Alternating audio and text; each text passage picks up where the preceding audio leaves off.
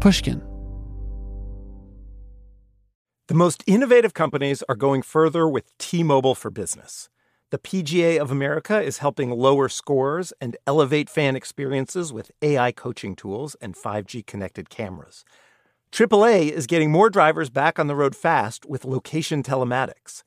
And the Las Vegas Grand Prix is powering race day operations with 5G connectivity, giving fans an experience at the speed they deserve. This is accelerating innovation with T-Mobile for Business. Take your business further at T-Mobile.com/now. Did you know some travel credit cards offer 10 times points on your spending? Don't miss out on big rewards for your next trip. NerdWallet lets you compare smart travel credit cards side by side, curated by an expert team of finance nerds. What could future you do with better travel rewards? A free flight? A room upgrade? Don't wait to make smart financial decisions. Compare and find smarter credit cards, savings accounts, and more today at NerdWallet.com. Reminder, credit is subject to lender approval and terms apply. NerdWallet, finance smarter. What if AI could help your business deliver mission-critical outcomes with speed? With IBM Consulting, your business can design, build, and scale trusted AI using watsonx, and modernize the way you work to accelerate real impact. Let's create AI that transforms your business. Learn more at ibm.com/consulting. IBM. Let's create.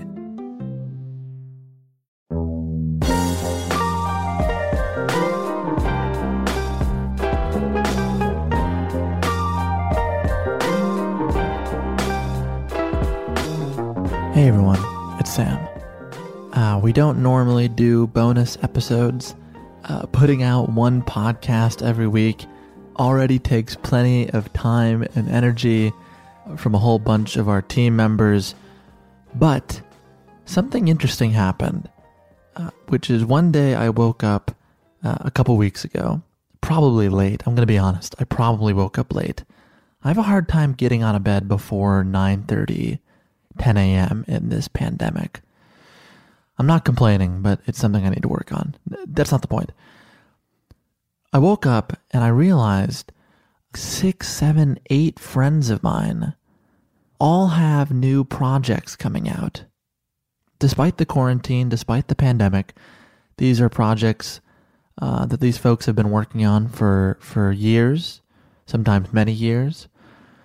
And it dawned on me that if I'm not going to support my pals with new projects in this time, then what the hell am I doing here? So usually this show is a conversation between me and a complete stranger, someone I do not know, someone I admire and respect, yes, but someone I had no prior interaction with.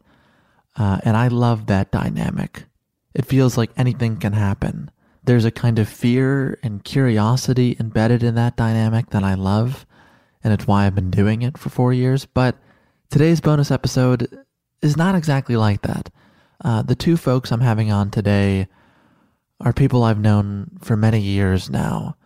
Both of them are filmmakers, Terrence Nance and Malik Vittal.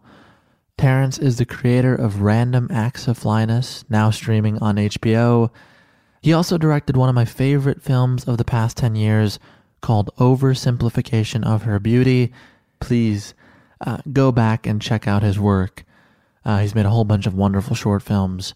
Random Acts on HBO is fantastic. And like I said, Oversimplification with Her Beauty, which you can get a free copy of if you buy his new record, Things I Never Had. You can do that at terrence.bandcamp.com.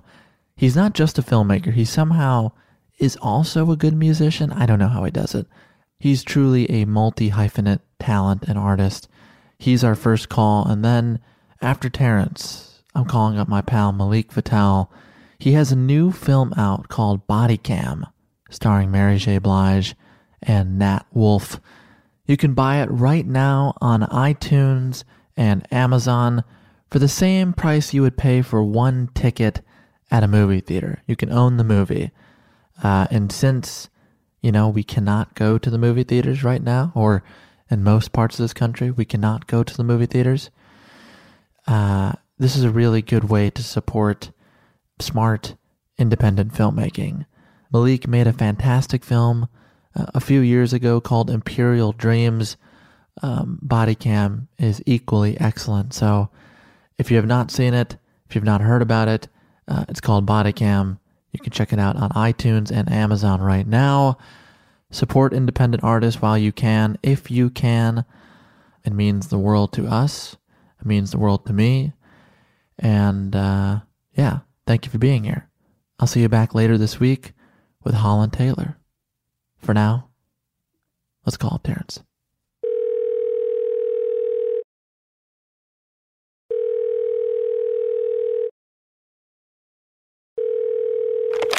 Hello. Terrence, this is Sam. How are you doing? I'm not okay. But I don't think that I am in an unmanageable amount of suffering or pain. I think that I'm in the flow of the moment of suffering and grieving that the whole world is in. When we started this, we were texting and you were like, I'm doing great. I'm healthier than ever. And I remember thinking, oh my God, you are so positive right now. Just tell me what has changed? What's going on? Millions of people have died. I think that we'll start there. Not that I didn't anticipate that, but I think that there's something about the amount of transitioning that has happened. Yeah, it takes a toll.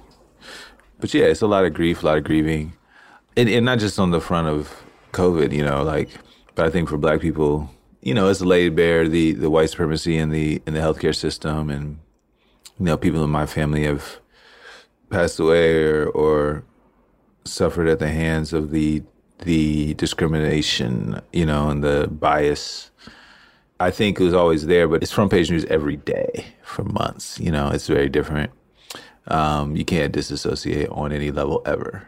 They always say, like, in a traumatic situation, fight, flight, freeze, or sleep is a survival mechanism. You can't survive highly traumatic things if you're totally awake and aware. So I think that there has been a disassociation, a freeze or flight tool that isn't as available. It doesn't feel as available in a way, as a very natural coping mechanism to medical healthcare system violence. And this is not to say that, like, doctors and nurses aren't heroes but the macro context is biased, discriminatory, and thus violent. How has your family gotten through it? Because you're in LA right now, right? Yeah, I'm in LA. I have family in LA as well, and but I think everybody, no matter where you are, even if I was down the street from my mom's house or here, we still wouldn't be able to see each other. It's like, it's very, the isolation is, it brings up how important contact is, especially with your elders, But you've always been a kind of isolationist. I've always felt. I am the person in every group of friends like, I don't know where Terrence is. It's just Aquarianness, I think people would definitely say I'm introverted, or I have a isolationist streak for sure. Yeah, that's especially true when we're playing basketball. You will not pass the ball. ISO all day. I thought my best skill was passing. No. It actually is. I'm a distributor at the end of the day. You're a distributor. There are too many times where you shouldn't be passing, but you do. That's what I draw joy from. I'm more of a magic than a whoever. A Jordan. A Jordan, obviously, but the liner notes on Bandcamp, I was reading them after listening to the record. We were talking about the absence of things, and I just want to quote from this because it's really good. You wrote, "Do you often miss things you've never had, experiences, people, abilities, qualities, foods and drinks, etc., and what have you? These 4 songs and the rumination therein may be, is, and will be yours, is yours, rest assured." Do you feel like it's about longing for something you don't have? Insofar as it's about any one thing, I think one of the things it's within it is a strain of creating roles and narratives fantasies around my identity, my ego, or my concept of myself in relationships or with making art or whatever, they are stories. They're not necessarily facts. And I think that in the releasing of the stories about your ego, there's like a little residual longing for like the comfort of that, you know? If you're always thinking about like, oh man, I want to just have this life like where I'm a big director and I've got a family and this many kids and whatever your little dream is. And then like the moment you kind of let that go, then you realize that the narrative you had created around it, you were so good at fantasizing about it that you missed this thing that never happened. Was that the dream? Is that the dream for you?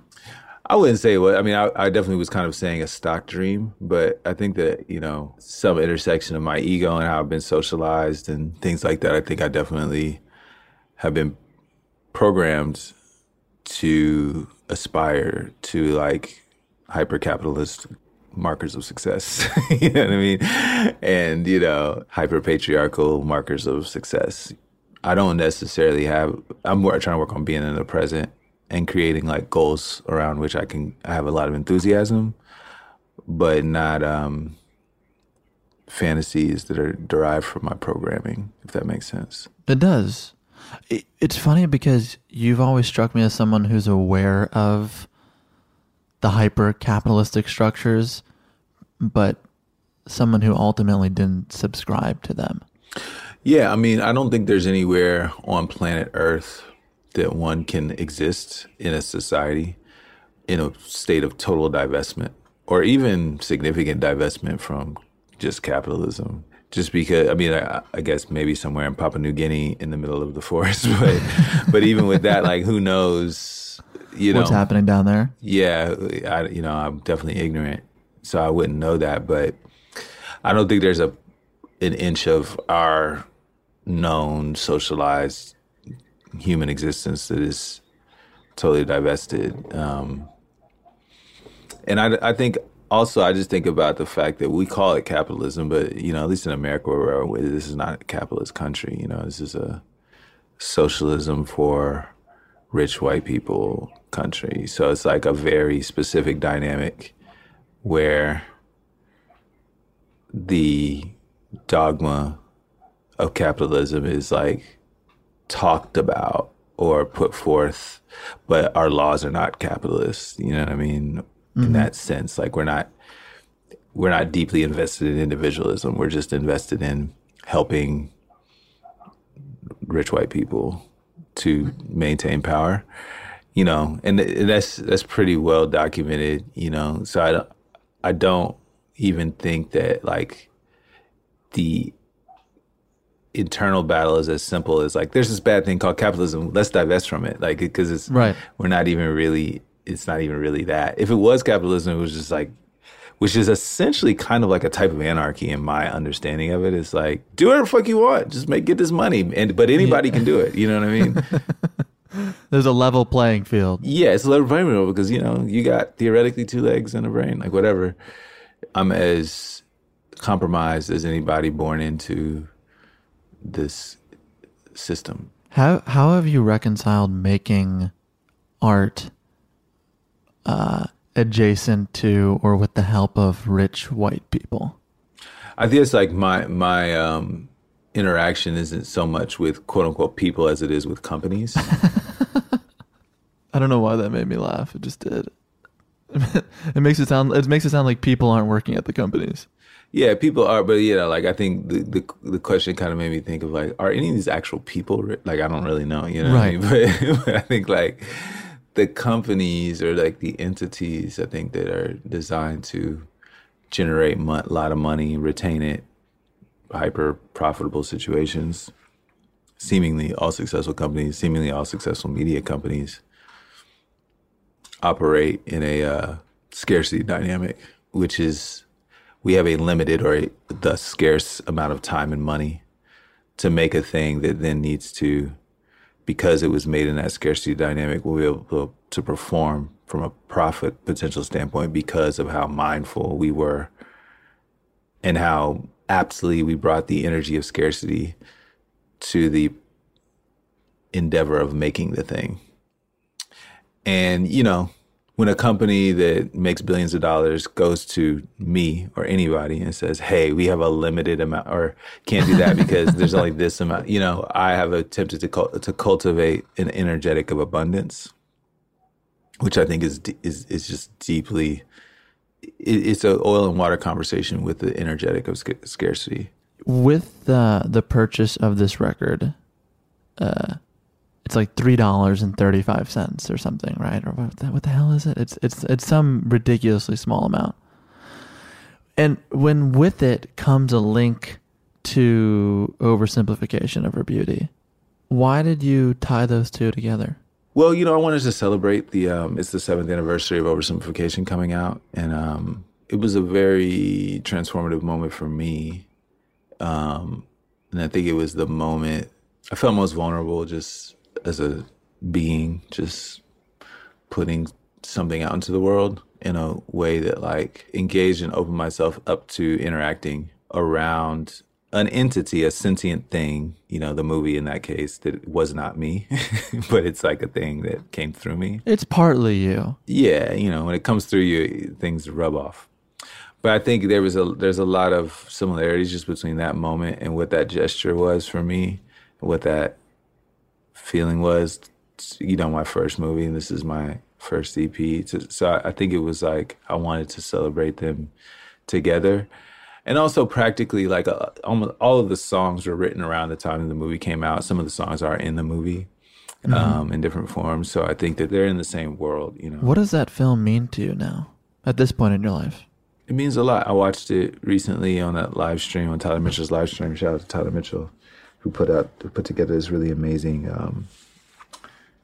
curated sort of showcase of work online called Tyler Mitchell's Night at the Cinema. And the theme was sanctuaries.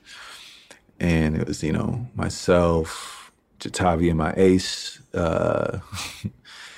Jen and Kuru, my ace, Uma Chroma member, you know, Solange, Ramel Ross, Lulu Wang, Kalika La, a lot of great, great people. I'm sure I'm missing a few people, but it was just amazing to watch. And watching it, I think in that context was really interesting because, you know, people were commenting and I was realizing how much of what got said in the film, what I was saying about my situation at the time, how unnervingly relevant it felt and feels to my current emotional moment, specifically around just some of the habits I noticed in myself when I felt in love or in a charged situation, negotiating connection. And I was both struck by how quote unquote wise I seemed to myself so much later, but also how I was very disappointed in myself that not that I haven't learned the lessons that are on display because I don't behave in those ways, but that some of the same neuroses and insecurities still kind of spin around. And it has some of that stuff was communicated in ways that felt like almost like Easter eggs I sent to myself, like things I don't think anyone else, like there's just little visual moments that I knew exactly what I was talking about, but nobody, like I kind of maybe intentionally shrouded it in some sort of like code. And I think some of the more abstract moments in the film are kind of like clearly just me only talking to a later version of myself, you know. It's just like, you know, when you take a picture of yourself or a journal entry, it's a way of creating some sort of accountability to the moment, to the person you were, so that you grow from that moment maybe, or you progress, or you just understand it, continue to understand it, as opposed to forgetting it or allowing it to kind of float into an oblivion. So I think it is that it's a gesture towards accountability in a way. So if we're looking at that gesture and that portrait of you in that time, how would you say you've grown and how would you say you haven't grown? It's strange. I think I regressed or in a very specific way, which I can't really remember. Well, I do know that over the years, I didn't know what and how corrosive engaging in defensive responses was. I don't think the movie was necessarily from a defensive place, but I just know that in terms of what have I grown through and not grown through, I think the thing that I've struggled with and gone in both directions since then has just been reacting defensively, or having to like go through the whole thing of like why a thing happened, in order to make myself feel protected from an accusation, or perceive myself to have been attacked or accused or judged, when all that shit is totally just a defensive egoic response and destructive, patterning being defensive is like, will chip away at any connection. I think my shortcomings in relationships is that when I'm defensive, I immediately pivot to my mother's like lawyer self. All of a sudden, you're professionally every event, defensive. yeah, she was professionally defensive. She got paid, and I just inherited some of that. So I'll get into arguments, and I'm like, well, actually, in the fall of 2012, oh shit, you bring it up. Exactly. I do the same shit. That's like my vibe, like. And I do that like I'm self-righteous because I got a good memory, Like. Yeah. I say that all the time. I have a really good memory. That's actually the thing about me.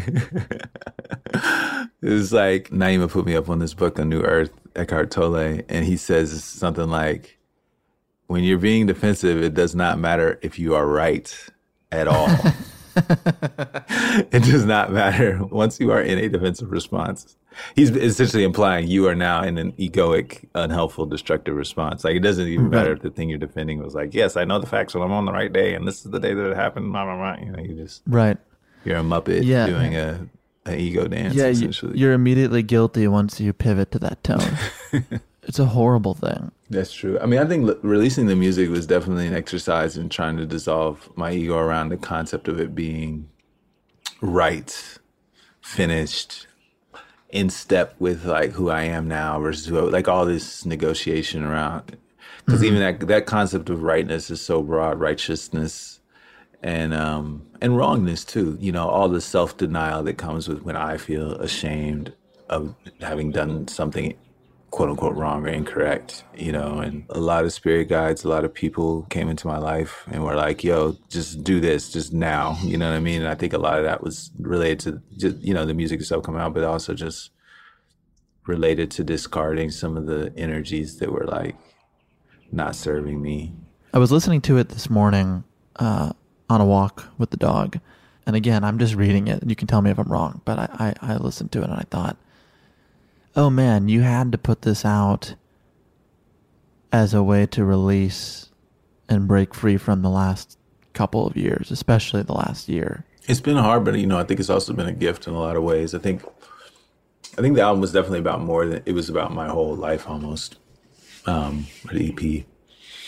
I have an album that's going to be done pretty soon, and I think putting that out is going to even be a bigger release of that same period. But I think also, hopefully, I'm starting to even reframe my language of like releasing and maybe more like a celebration, because one thing I'm just trying to do in my life is let go of or disengage from my own resentments, especially things I've perceived have been situations in which I experienced myself as having been wronged or quote unquote victimized or anything like that. Or I'm just trying to challenge myself to re-see all those narratives outside of a lens of resentment, And I think the music, hopefully, especially just like the sonic palette of it, is like healing for me in that way. And like, even if there are maybe stories that have some sort of despair or confusion, that there's still gifts, you know what I mean? There's still like, there's a healing and learning energetic that's vibrating through them that hopefully enables like whatever's being released to be celebrated. I looked up two things before talking to you, emails that we had sent. this time last year was like, it's almost been exactly a year since I visited you on set. And I remember going, and we never talked about this, because when we play basketball, it's just about basketball. And it's just easier to play basketball. But I remember watching you, like, on that set in Warner Brothers directing LeBron, and I was like, man, I didn't know you had it in you, but it was so clear the moment you were doing it. I was like, yeah, you can do this. And I always believed in you, which is not to say thanks. No, I'm joking. No, but it was just seeing your friend do that, and you're like, yeah, he's exactly where he ought to be. And so when that shit happened, I did wonder, how did you put the pieces back together for yourself after that? I don't even know. Maybe they're not totally together yet. But you know, thank you for saying that. You know, I definitely, I guess what I do know is that I was around a lot of really great people in that moment.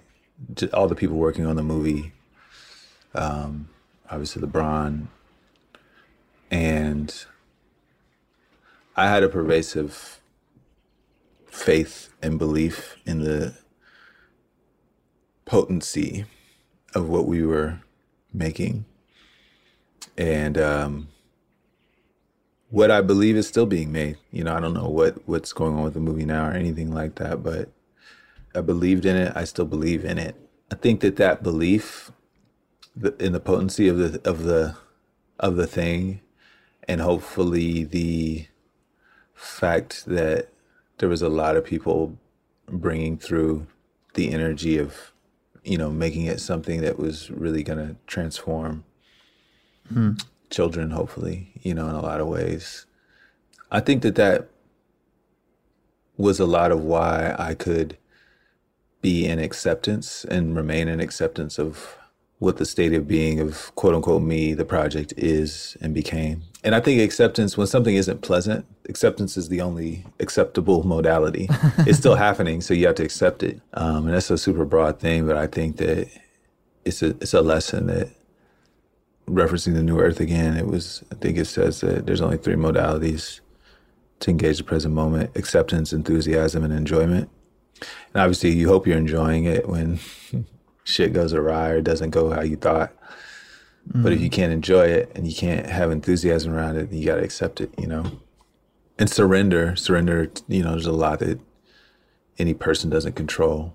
But, you know, one big gift of that whole experience, and every experience, but that experience, was clarity that I was fully where I was supposed to be, you know. And wherever I'm at is where I'm supposed to be, but just making what I was making at the scale I was making it was exactly where I was supposed to be. I was going to ask you, what did you learn about yourself as a filmmaker from that experience? I don't know what I learned about myself yet. I guess I don't know what I learned that was new. You know what I mean? You can reiterate old lessons. That's fine.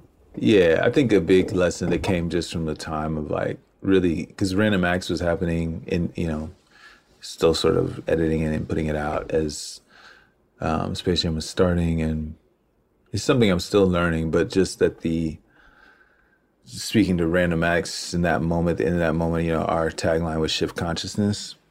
The thing I learned most is that the central intention of a process or a project is like a lighthouse. It's like a guiding light. It's really important, but it can't be prescribed. It can only be listened to. And what I mean by that is, like, I think it's very difficult to go in and say, this is what we're making and this is what it means. This is the sentence that describes our intention. I think you can do that, and one should start with that. But the thing, you know, whether it's Random Acts, Space Jam, any project, especially something that requires a lot of heads, a lot of hands coming from different experiences, it's going to end up with its own consciousness, you know, its own sentience, and it's going to tell you what it is and what its intention is, and you have to be willing to submit to it. And I think that's a macro thing people say about most movies, like, oh, they'll tell you what it is. But I mean, the micro aspect of it is it'll tell you what its theme statement is. It'll tell you what its value system is. And then sometimes if his value system is something that you can't usher through, you gotta take a back seat or leave or do whatever you need to do. And I think we often talk about movies as products of people as opposed to as their own beings. I read something about how like the universe is, there's a theory that says the universe is self-simulating, which basically there is, most things are not actually material. They're, waves and particles or whatever.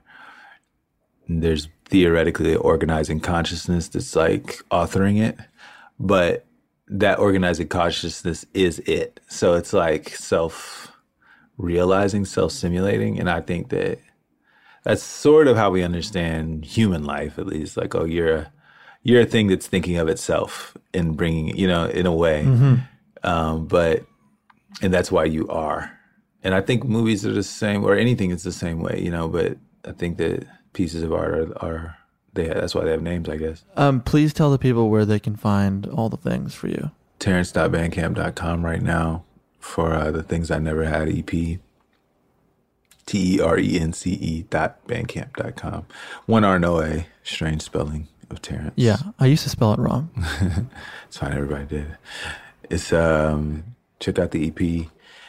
If you buy it on Bandcamp, you get a free download of An Oversimplification of Her Beauty. Yeah, hope you like it. I think people will like it. Yeah, people will like it, right? Yeah, why not? They need something soothing and healing in this time. So, congratulations on the record. Season 1 of Random Acts of Flyness is available on HBO. Terrence Nance, thank you. Thank you. Thank you for being a friend.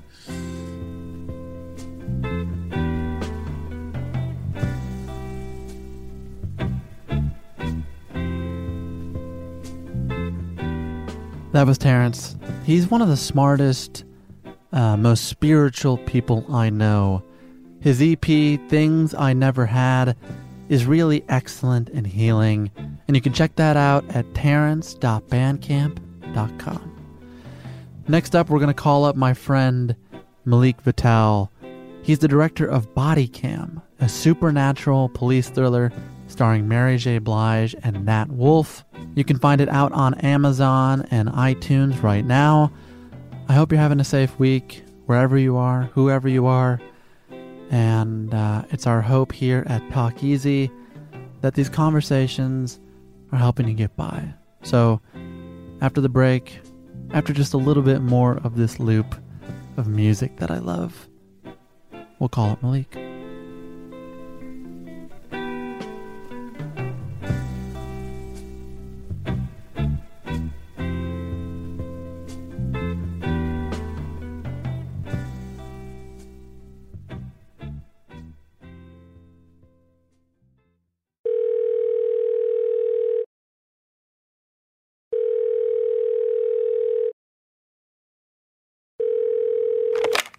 Okay. You know what I miss? Yeah.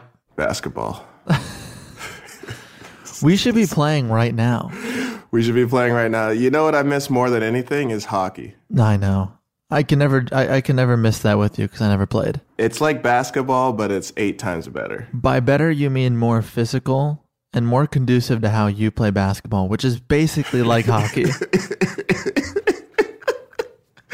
By better, I mean it's more of a chess match, and it utilizes more of your human experience. So yeah, the physical part is part of it, but there's still all the strategy involved. So, I just play basketball that way because it allows me to use more of my whole human body. Mm-hmm. Sure, I play like I'm supposed to be in the 70s, but... And by the way, for people listening... we are in a basketball game every Sunday afternoon, exactly at this time that we're recording. Malik takes it upon himself every Sunday, without fail, to guard me. And we don't know why he chooses to guard me. Out of all the people, he has to guard me every week. Well, it's because, and by the way, thank you so much for sharing and opening up this space to me and all of us that are with us.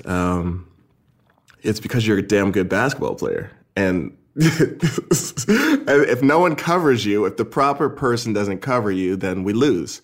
So, and then also once someone starts putting, a little weight on you, then your game changes, and so like if someone's not leaning on you, then you'll just run all over them and just, you end up getting half your team's points and then you lose for sure. So it's just kind of simple mathematics. Like I go, all right, well, Sam's going to score all their points. So let's start with Sam. You basically ensure that I can't go inside. I can't drive, which is really the thing I'm best at. Yeah, it's simple mathematics. But I was just reading something about Phil Jackson because he's one of my favorite people on the planet. And he was talking about how in ancient, native civilization, they would find, some of the angriest tribal people or the angriest warriors and kind of get them to really kind of be able to focus and sit in that anger and become more mentally tough. And then those were the people that end up being, the tribe's leaders and stuff. Mm-hmm. And it just makes me think back to the people I really loved basketball wise or even sports wise or the people that were kind of a blend of everything. But, that's how you win championships. You got to keep the Sams of the world off the glass. In a lot of ways, you share similarities to Phil Jackson. You are a deeply spiritual, Zen-like person, as I know you, despite the way you play basketball and the way you play hockey, which is deeply physical. You do have this kind of even keel mental stability. And I was thinking about it and watching your movie this weekend. How do you think that applies to your abilities as a filmmaker? Maybe it was a while back because I grew up in a very spiritual community, and a while back I was talking to there's a lot of mothers there that supported us growing up. And, I was just talking to one of them and I said, before every shoot day, I meditate and it really centers me. And she said, well, why don't you just meditate before every day? And I was like, oh, because the shoot days are so important. And then, later that day, I kind of was, sitting with myself and I was like, well, maybe I should do it every day. And I think, it asks so much of you. And if I'm in the proper headspace, I try to make it like an offering. And I try to create from that place of devotion, and if I can do that, I'm always okay with whatever I make. It's when I'm not in that space that things aren't as good. But then I learned something else. But that's what I learned from watching a lot of the artists around me when I was younger is that, they weren't making things for resell or, at a certain audience or anything. They were just pouring out their hearts with love. And I try to come from that space. But, I also try to do that in basketball and hockey. It's the same thing. But, that's also a space for me to let my primal side come out. I think it's a lifelong struggle for me to really be able to harness the side of me that can easily get too overly aggressive, which doesn't really show up in filmmaking because I'm used to, in hockey, someone trying to end me. And filmmaking, it's chill. If someone yells at me, I'm like, it's fine. Or if someone's having a bad day, I can hold the space for them because, that's what we do. It's just like life, it's like living with your partner or your housemates or your children. It's like people have good days, bad days. And yeah, so filmmaking is, I feel like, a space for ultimately spiritual growth. And you want each thing that you do to kind of be a reflection of that. Or, and a lot of times that's your growth as a person, It's like, for this one, it was why am I attracted to this film, Body Cam? And it was I love this character. It reminds me of my mother. I'd love to see, a strong woman like her on the screen. My mom raised me on her own and she had her own private practice as a physical therapist, and she was just hustling. She did a little bit of everything, but she still was like very focused on her service to her community and everything. And I was like, that's cool. I want to see a character like that. But then on a deeper sense, I was like, you know what? I hate horror films. Absolutely hate them. And I was like, why do I hate them? And when I was, 6 years old, my cousin out in Inglewood, trapped me in her bedroom, and, we were watching American Werewolf in London, and, we watched the first 10 minutes or so, and I'm like, I was into it, and then she left the room, turned the lights off, and then locked me in a room. And then I kept watching, and then when the movie went sideways with all this existential horror shit, I was just like, my mind couldn't compute it, and it just, for that moment in time, broke me. And then I was like, you know what, I'm not watching these anymore. It's too much. I can't handle it. And then all the way until now, I don't watch horror films. I hate them. People are like, hey, you want to go? No, thank you.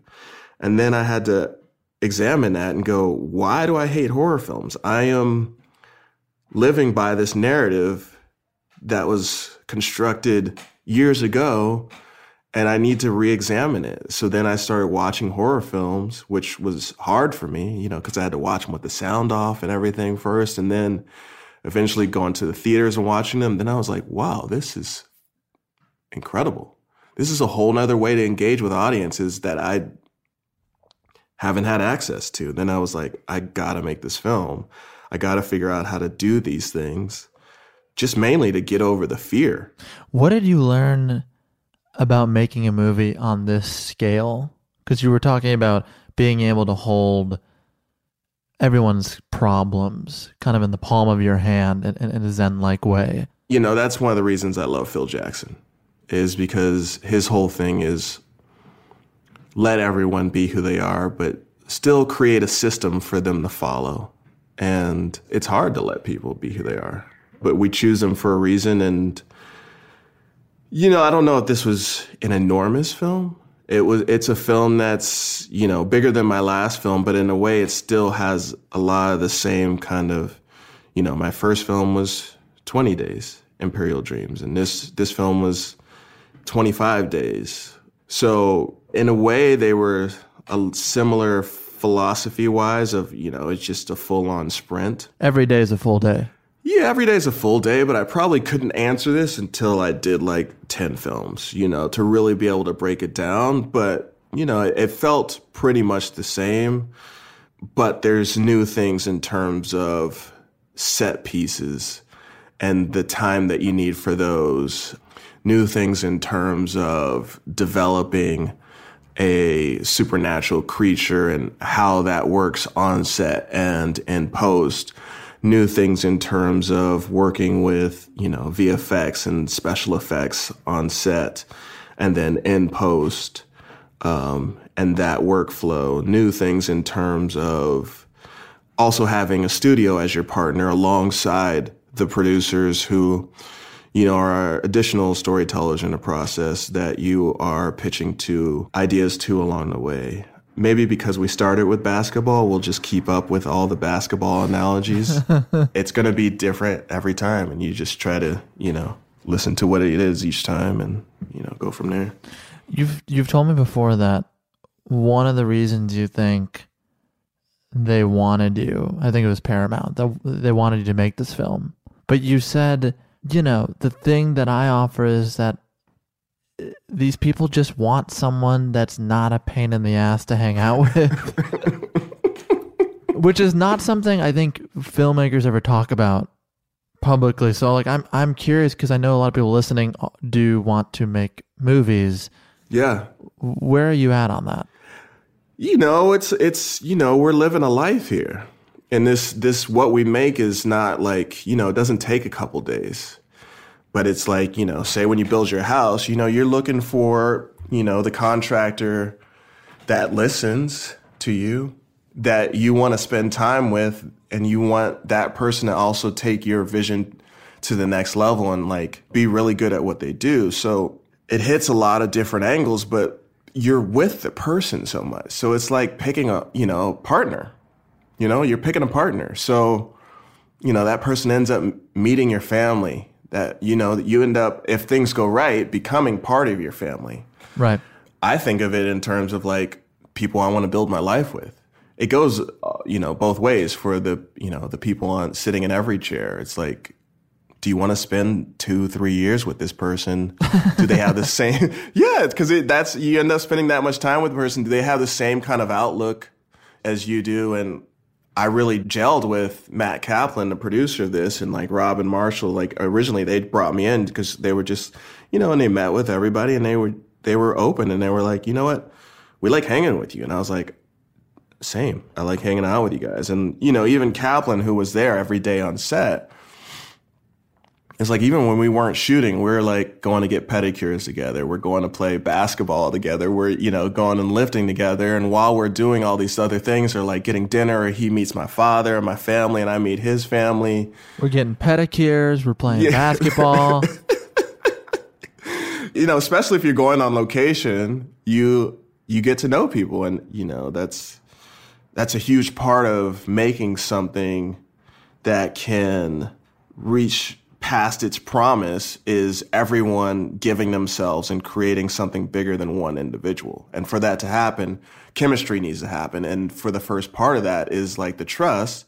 And so you got to want to be able to hang out with somebody, because if you don't want to, chill with somebody, then that's one of the first levels into, starting the process. Let's talk about the actual content of what's in this movie for a second. Watching it, I will say the thing that was painful, and it's an obvious statement, but it's probably worth bringing up, is that seeing, the kind of trenchant warfare between cops and civilians, especially right now, and seeing black kids getting shot in a film. It's impossible to watch that, even though it is a horror film, even though it is supernatural, even though I'm on the couch watching something on iTunes. It's impossible to disconnect or disassociate from what's been happening. They are inextricably linked. I imagine you were unpacking your own feelings about what's happening in this country while making this movie. Yeah, definitely. I mean, that is the ultimate horror. Unfortunately, the conversation has not developed to that next stage. And, as we kind of talked about before, is just put this same conversation into a different medium and let the audience ingest it in a different way. So that, it does hit on all the different types of notes that a horror film hits on, but also the social horrors that are reflected right now in our nation. I mean, how do we move this conversation forward? And the other day was reading something about this is one of the first ages where the young people are almost as smart as the elders. And I don't know if it's created some kind of imbalance where with that comes a different belief system. And typically what happened is the elders passed on beliefs and principles. Wisdom and faith that was continued to, that was a thing. And with that came a lot of respect for others and, community and mindfulness that we don't have a abundance of in our current social structure. And so, yeah, it'd be nice to get back to that place where those were some of the foundations of our communities. Because, once we do that, then it's a little harder to do these acts because you feel more connected to everybody. And, right now which rightfully so, everyone is kind of every person for themselves. And when that happens, fear can easily take over and anger can take over. And then we get some of these horrific acts that are happening. That it's just not, when we've talked about a lot, aside from basketball. And I wondered, because you did just have a kid, are you thinking about, how your child's going to enter and exist in the world more than ever? A friend of mine said, they read something about how we're one of the last generations that's going to have the planet as it is. And what's going to happen in the next 30, 60, 100 years to this planet? And there's going to be a point where it doesn't matter what you look like or whatever it is. Kind of similar to now, it's like, it's just surviving. And we're going to need people to, again, hold that space of like that wisdom and bring people together. And growing up around all groups of people, because, I spent my early years around all Black people, and then we moved to all, around all white people, and it was a culture shift for sure. And what it gave me was the ability to kind of hang out with everybody, but also just, I was taught every religion, so I try not to separate, although I want to still embrace everything because everyone's traditions and cultures are valid. Like I like the Canadian version where it's everyone still really holds on to their background and brings that to the world. And I think everyone should do that.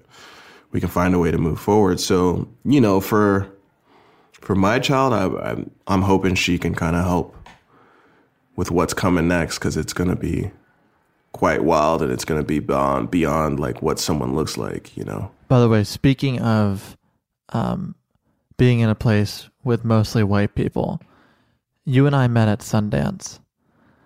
Mostly white people. Mm. I was hoping you would laugh at that joke. It's fine. We'll move on. I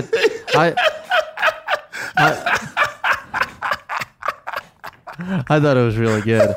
I think part of understanding your path to making the film you just made and to being a father now is that you had this film at Sundance called Imperial Dreams that was really fantastic.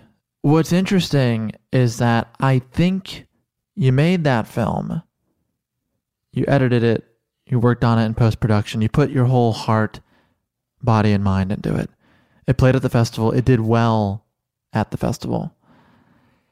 And what happened afterward in the life after the movie played for strangers, I don't think it's what you anticipated, right? No, but I kind of, getting back to where my sweet spot is creating an offering. That's really my sweet spot. When I get outside of that, like creating from a place of devotion or something that's really like pouring out of me. This is what I want to work on as a man. I want to work on my anger issues. Okay, so how do I, build that into this character? I want to work on this. How do I build this into a character? If I'm coming from that place, everything's fine. Years before Imperial Dreams, I tried to make a movie, and it was clearly a movie just because it wanted to be made, and those were the intentions behind it, and it never got off the ground, and I was thankful that it didn't work. Although at the time, it was heartbreaking. Once I was into Imperial Dreams, which showed me that I have to have everything in it. Otherwise, I just won't have the muster to get up that final hill or, break through those walls that are presented. So that taught me a lot. And after Imperial Dreams, I was very comfortable in staying in that space of like, okay, let me try this project, writing this TV show that I was passionate about, that I'm actually picking back up again now, that just didn't have the legs then at the time. And also a lot of it was the education of what comes with working with new partners, with going out and meeting with new partners and pitching them and learning how to pitch on a higher level of actually just getting better at storytelling was a large part of that process. And I'd written another project that, we took to a lab in Italy, and that was starting to go, and then it just kind of faded. This is around the time when, dramas weren't as interesting, and I was trying to make it for too big a price tag. And I think that's also part of the education. If I'd have found a way to make it for, less than a couple million, then I probably would have been shooting it. But when you make it, it's got to be something that's, 10 million, then there's not a lot of $10 million films being made. So that was part of that education of, I kind of went into it blindly as an artist, where I was like, I could do this, I can push this through, I can get the right person on, it's going to be such an amazing script, it's really important to me.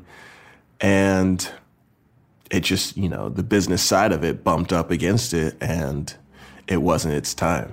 So people were pretty clear, like, oh, how much do you want to make this for? Oh, we love it, but we don't see it. And then from there, I'm fortunate to start up a career also making commercials, and that has been glorious because it's got me on set, and I've been able to work with larger teams and toys and learn new things and develop, again, just kind of work on your jump shot. And then through that process, landed on Body Cam, and then went straight into that. So I guess what's not talked about is the continuous development that happens. Yeah, that it doesn't just all happen at once. Oh, which is, and back to like my sports background, I think it's appropriate. I always just wanted to have just be solid fundamentally. Like in terms of hockey, the hardest thing in hockey to do at the next level is skating. Like skating is the foundation of hockey. If you can't skate well, you can't keep up with the pace of the game. And the better the people are, the faster the tempo is. And so you have to make decisions faster. You have to be able to skate better and, keep up with the play. And pretty much the same thing in filmmaking. I think writing is the foundation of storytelling. Writing and then also communicating your ideas.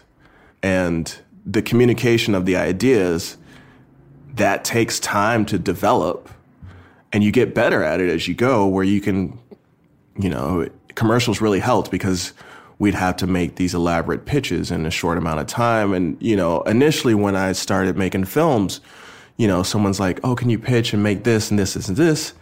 And you are kind of reticent to be able to do it because you just don't do it as often.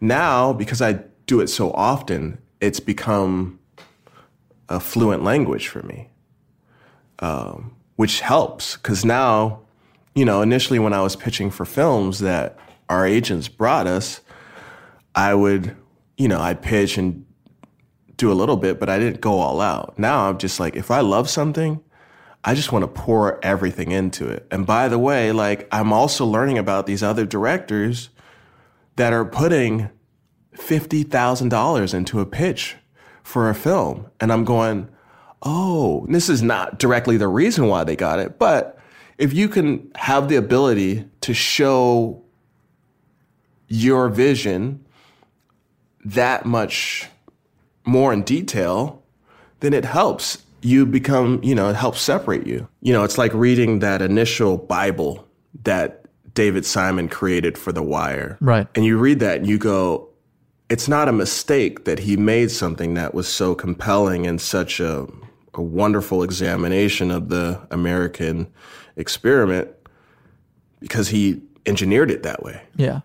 And for me, coming from a family of engineers, that's something I love. It's like, okay, what's the philosophical side of it? What's the larger social impact of it? What's the debatable question? What's the coding? What's the coding? What is that new thing that we're actually saying about this world that we're presenting? You asked me about how do I feel about, race relations coming up, in our world, I'm like, I think they're very important. I think it's, but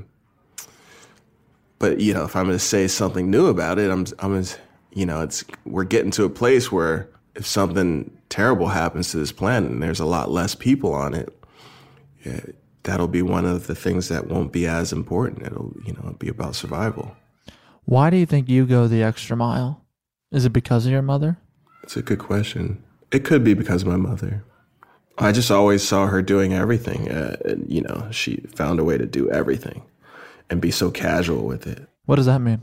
She comes over and hangs out with us, and she'll end up doing all these things. And then by the time she leaves, you'll be like, how did she do all that stuff? And then never even mention it. And what my mom says to me is, just do it all as an offering.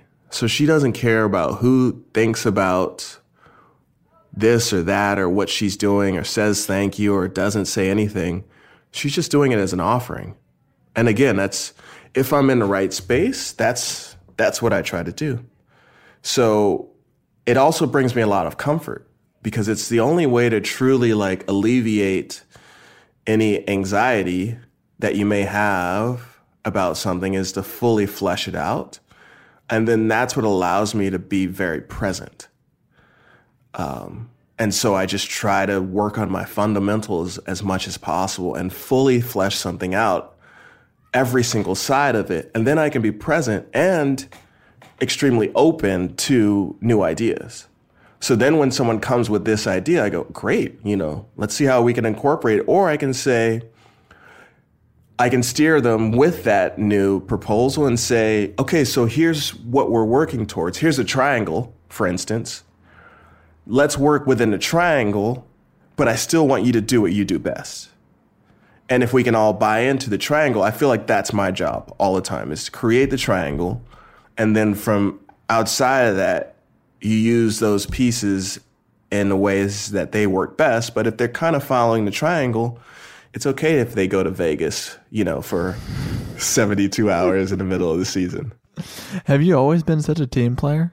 I recognized early on in hockey that I am better suited for a system. And, that was the reason I was able to be on successful teams is we all just bought into each other and we moved as a pack and we were just stronger as one unit. And that was huge for us. So for me, that's the only way I can rock because I've seen that the process for me is more enjoyable, but also the result of the process is also more enjoyable because we all have agency over it, because we also all come together and can create something more glorious than one individual. Well, I'm almost certain that if I did this podcast just with myself, it wouldn't be as good as having done it with you. So I appreciate you and I coming together and making it happen. Before we go, yeah. And I really, as you know, if you do listen, I don't ever do this, but since we are friends and since we can't play basketball, I'm going to offer an offering, which is please promote your film and tell people where they can find it, how they can do it. Yeah, we made a film called Body Cam with Paramount Pictures that has just been released on all digital platforms, Amazon, Apple, and whatnot. And you can go purchase it. It is starring Mary J. Blige and Nat Wolff, two incredibly lovely humans and fantastic storytellers. And it's about a veteran cop chasing a supernatural cop killer. So little entertainment, and I'll make some more for you down the road. Malik, thank you very much. Thanks for having me, buddy.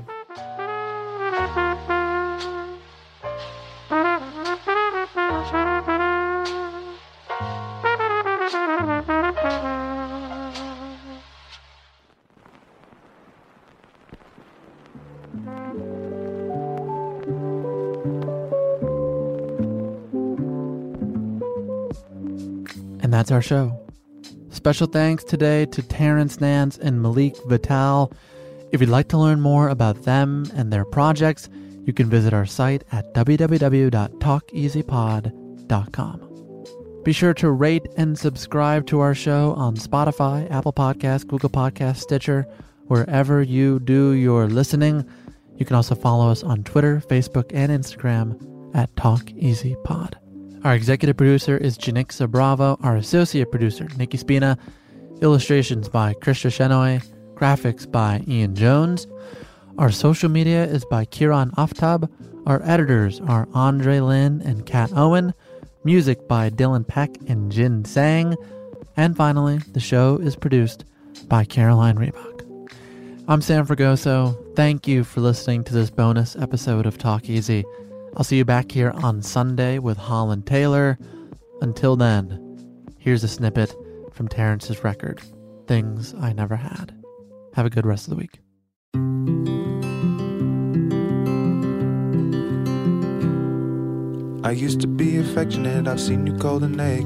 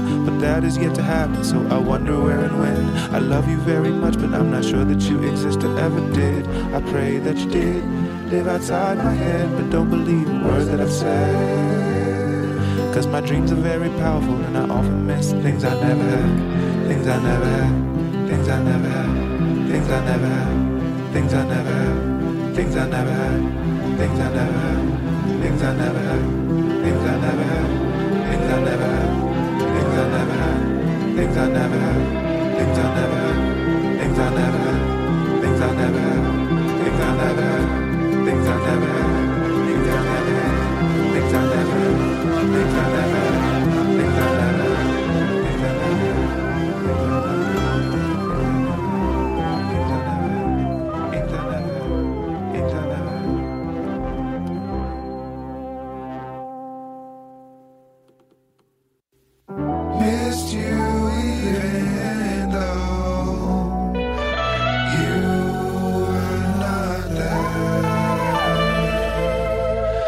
For the whole world, all inside my head, all inside my head, all inside my head, all inside my head, all inside my